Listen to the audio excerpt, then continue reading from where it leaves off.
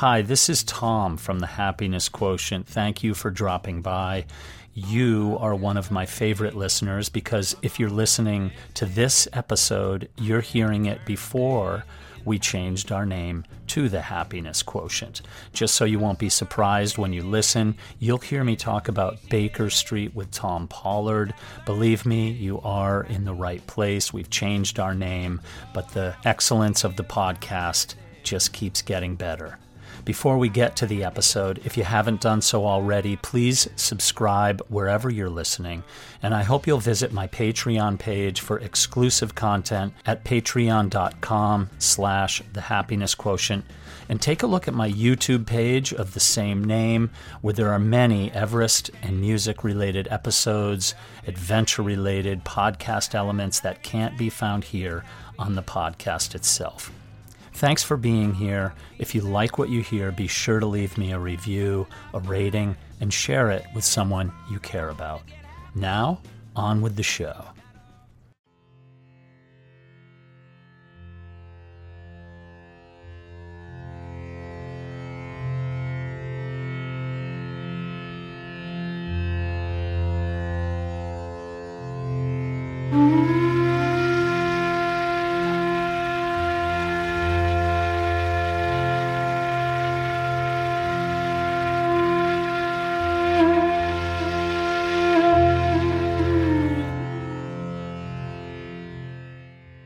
Welcome to Baker Street. Thank you for stopping by. I'm your host, Tom Pollard. Pull up a chair, kick your feet up. We're going to tell some stories about Mount Everest, my experiences on Mount Everest, just a little bit about the commercialization of Mount Everest. Have people gone too far? Have we ruined the spirit of adventure and exploration by allowing too many people on the mountain? Do you think it's polluted? Do you think there are too many dead bodies up there? Should people close the mountain? Should Nepal and China close it and not let anybody go and let the mountain rest? That's what Sir Edmund Hillary said some years ago. Give the mountain a break. I'm going to share a few of my thoughts about that today. And this is episode 20. What a milepost. We're one score in on Baker Street with Tom Pollard. Thank you for being here.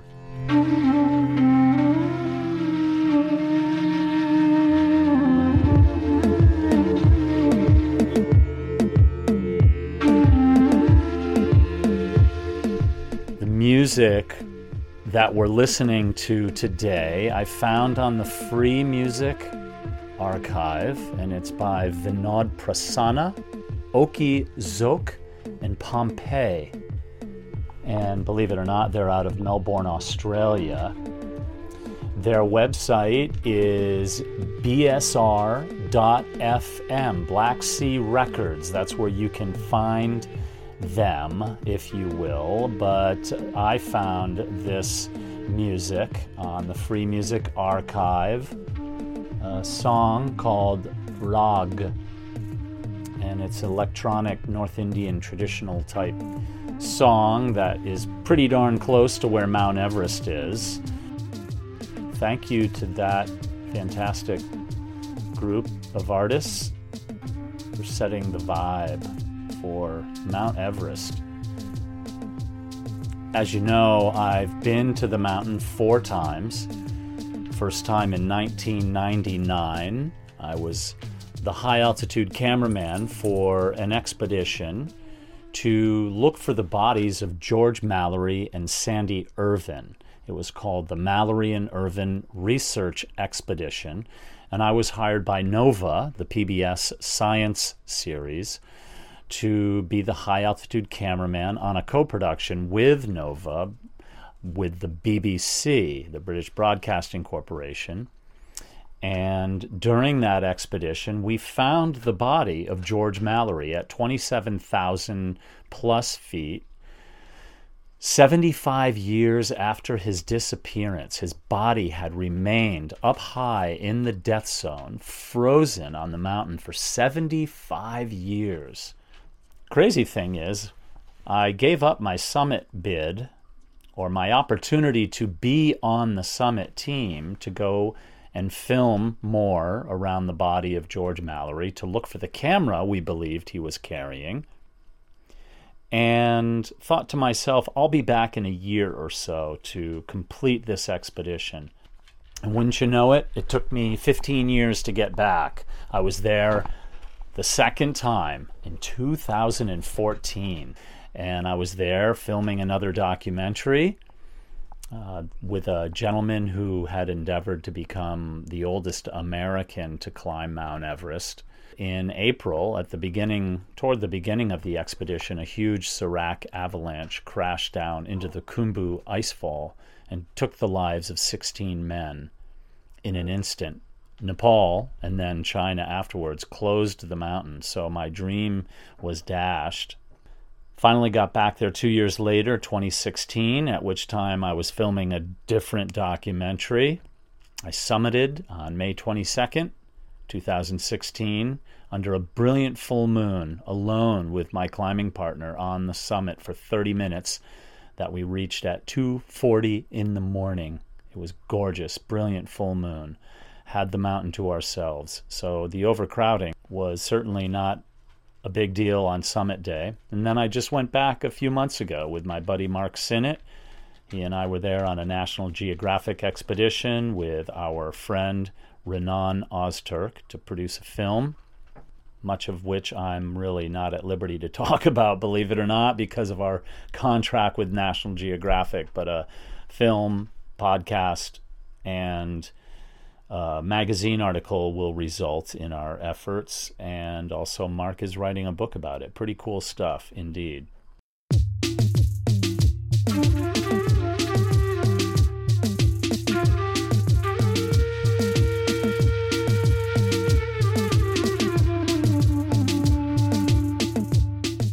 What I want to share with you today are a few excerpts from a panel discussion that I took part in for the Boston Museum of Science. It was the 2018 Washburn Challenge recruitment event, and it was led by a moderator, Professor Peter Hansen. Peter Hansen is a professor of history at Worcester Polytechnic Institute in Massachusetts, not too far from where I grew up. Peter wrote a book on the history of mountaineering. It's called The Summits of Modern Man, Mountaineering After the Enlightenment, a really cool book, one of which he gifted to me, and I keep it on my dresser in my room. And it's very, very enlightening to read that. Get it? Mountaineering After the Enlightenment. Peter is an expert primarily on, well, one of the many things, but what we came together for this panel discussion was to discuss the commercialization of Mount Everest. And in it was not only myself on the panel, but Lakpa Sherpa, the woman from Nepal who has the most summits for a woman anywhere, but she's Sherpa, 9 summits to this day of Mount Everest, and Dr. Heather McDonald, a mountaineering guide who's now a psychologist, but very talented mountaineer whom I met in 1999 when she took part in guiding a group to Mount Everest, during which time I was climbing and filming there. So I'm going to share with you some interesting thoughts about my experience on Mount Everest and the commercialization. I'm going to get it started by Peter Hansen opening the discussion for us. So this Tales for the Top is a dialogue about Mount Everest in recent years. After a fatal storm on Mount Everest in 1996, which was recounted in many books and films and commentary, led to kind of a controversy about commercialization. Commercialization, it was said, caused the tragedy in 1996 and led to the downfall of mountaineering after a golden age that had preceded it. The crowds of fee-paying tourists had replaced the real mountaineers who used to go up climbing on unclimbed routes, and the peak had been degraded. Now, from my perspective as a historian, this is a process of commercialization that's gone on for a much longer period of time and has taken a wide variety of forms. And although we won't be talking about it that much today, if you look back over this longer perspective, from the naming and mapping of the peak through to the early expeditions, these were part of its commercialization. Peter got the conversation started by asking us to introduce ourselves and our experience with Mount Everest. And in the course of our discussion that evening, which took place at the Boston Museum of Science in their auditorium there, I shared that while I was certainly part of the engine that drove commercialization as a filmmaker, that I was indelibly hooked by the power and attraction of Mount Everest, which in my mind is one of the great mountains, is the greatest mountain in the world. Well, there's no doubt that with the growth in popularity, specifically Mount Everest, that the crowds has changed the game a lot. And while that growth has benefited many greatly, a lot of the families in Nepal, the Sherpa and the Khumbu region, have benefited from excellent pay. There's also a huge downside. There's, I think I'll say Westerner, but I'd say as the kind of a white Western guy who goes there working as a film person, a cameraman, we put a lot of kind of trust and faith in that, because we can plunk down some money for strong men and women to carry our loads, that sometimes we forget the downside of that. And in 2014, a mile away from my base camp tent, an avalanche fell, a serac fell off the west shoulder of Everest and took the lives of 16 men, most of them Sherpa. It showed just how far that we've gone to kind of choke that mountain. Now I'm a guy who believes strongly in saying that commercialization isn't necessarily bad, but there's some regulations that need to be put into place. There's a lot of people who go to climb Mount Everest with very little experience. The commercialization of Everest just absolutely slapped me in the face in 2016 on my own summit day, when I went up and summited very early in the morning. And on my way down, I encountered 3 men in various stages of death, if you will. And they ultimately died. There was a New York Times cover, a big special section about them recently. I was quoted in it. Those people who passed away, in essence, were kind of victims of commercialization. They're very inexperienced. Doesn't mean they don't have the rights to be there. Just because I climb doesn't mean I have more of a right than them. But they're from the Asian continent, had different kind of incomes, and in order to make their pennies stretch, they hired an outfit that supplied them with inexperienced climbing guides who didn't understand what going past the turnaround time meant. So if somebody at 27,000 feet is going up and you know that they've got 5 more hours to go and they've only got this much oxygen left and they're tired and it looks like they're about to die, you turn around. And if they say, no, I'm not turning around, you yank your rope and you pull them down. I mean, and the inexperience of these guides, and it's not even to say that those men who guided them were bad, but because of that inexperience and the commercialization of Everest, those 3 men died that day. That shouldn't have happened. And then down in base camp, there's this huge film production putting a TV series on, trying to ambulance chase. Every time somebody had frost nip on their finger, there was a helicopter evacuation and this guy pretending he was a big doctor. And, it was nauseating However, and nauseating as it was, I go inside, I close my tent, I start writing in my journal. I think, I'm no different. I've been making my living off of going to the mountains and filming documentaries. I've capitalized just as much as anybody else off that mountain. I've never paid. I've always made money doing it. So I see the downside of the commercialization. Hopefully, I think that ultimately people go in there consciously and understand that we can do positive things to the people, bring education to the Khumbu region, help the people, help give options. You don't just have to be a climbing guide in order to make a good living.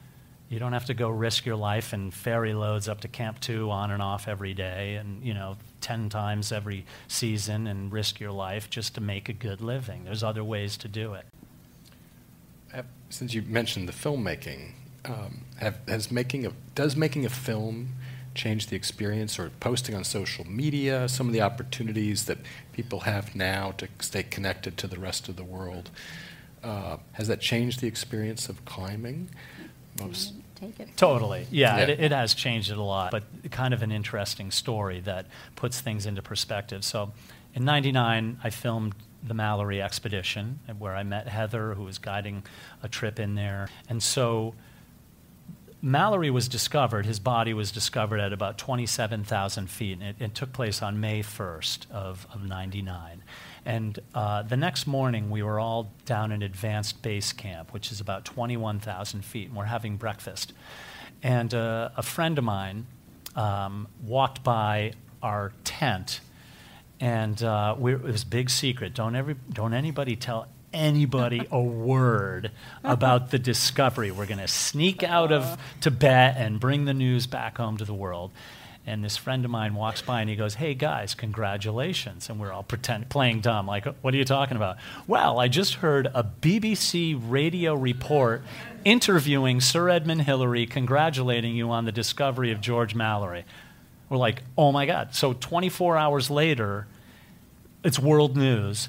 Now, put that into perspective. George Mallory disappears with Sandy Irvine on June 8th, 1924. It took months for the news of their death, to reach home. So granted, 75 years is a long time, but how things have changed, and it's all part of that. Like, we're caught up in something that we have no control over. So does filmmaking change my experience? 100%. It's the way I bring myself to it. It's my in. The discussion turned really wonderfully to discuss our deepest attraction to the mountain. In today's day and age, you can find out just about everything on the internet, and look it up, read books. For me personally, the one thing that I've come to understand about that mountain is that it's an immense center of energy. It unmistakably exudes these vibrations that, for better or for worse, draws people toward it. It's a massive mountain, and when you see it for the first time, you become transformed. And for some people, that desire to stand on it and be in that environment is overwhelming, and it never goes away. And because of that energy, what draws us toward it, there's a bigger thing happening here. We enter. I don't want to go too tangential here, but we all enter this realm for various reasons, to kind of understand the core of our soul and what it is that we're on this planet for. And for me, when I go to Everest, I look at all the people, the experienced ones, the inexperienced ones, the guides, the Sherpa. But some are drawn there to die. Some are drawn there to live. Some are drawn there to tell stories. Some are drawn there to help Sherpa. Some are there to save lives. And that energy center is so powerful and it's so overwhelming that regardless of the commercialization, for all the good things and all the bad things that it does, it will never end. That is such a gigantic part of this planet. It is just going to, like a magnet, whoosh, it's just going to suck you toward it, and it will never let you go. And lastly, the panel discussion was open to the audience, and it went on. It probably could have gone all night. There were many, many hands raised. But a woman asked me what I thought the biggest downside was to the commercialization of Everest. Okay, yeah. Yes. I was just curious, what is, in your mind, the biggest downside to the commercialization? I used to think it was the trash, compiling on the mountain, but if that's not really the one, and is it mostly safety, or are there other ecological or environmental, if you had to pick one thing? It's brought a lot of economic prosperity to the region, Everest in particular. By far, the downside is that there are more people, low-wage cooks, porters, being put into extremely dangerous situations who are losing their lives. And then when they die, there's no insurance. Their families are left without any means to have an income. So to me, it's really on a personal level. Garbage or over too much construction. We can fix that. You know what I mean? But it's the loss of life, and then families losing those people who brought income in.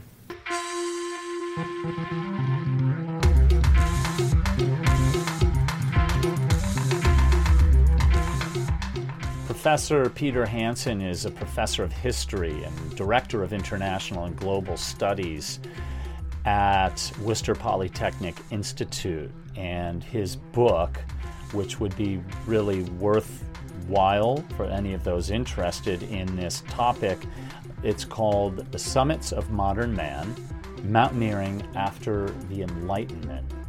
And one can find that book for sale at the Harvard University Press, which is hup.harvard.edu. And I believe if you did a search in there, you'd be able to find it.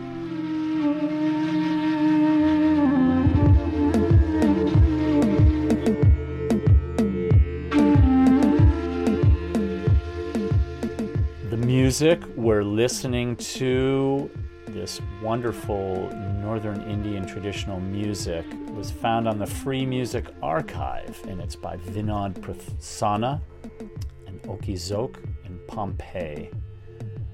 3 tracks on their album.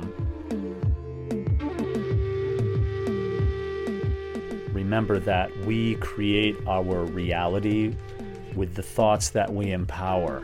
And if we keep them positive and coming from a loving place, and all are true to our innermost passions and thoughts, then we can achieve much.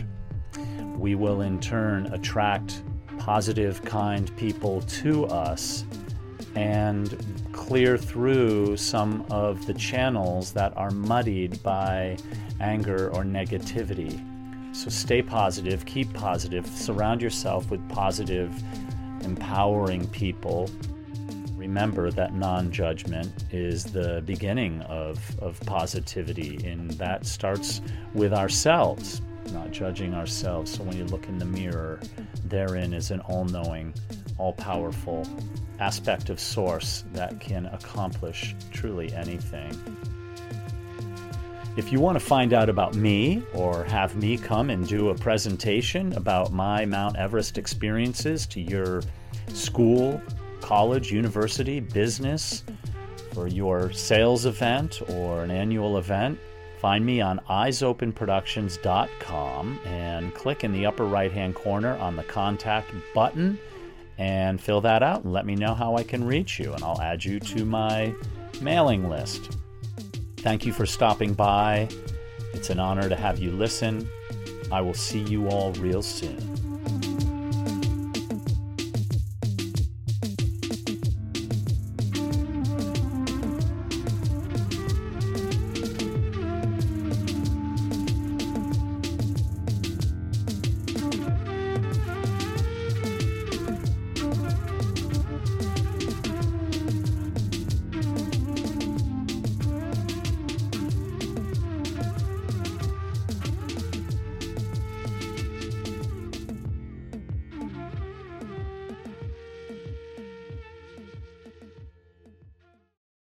If you're still here, thank you for visiting.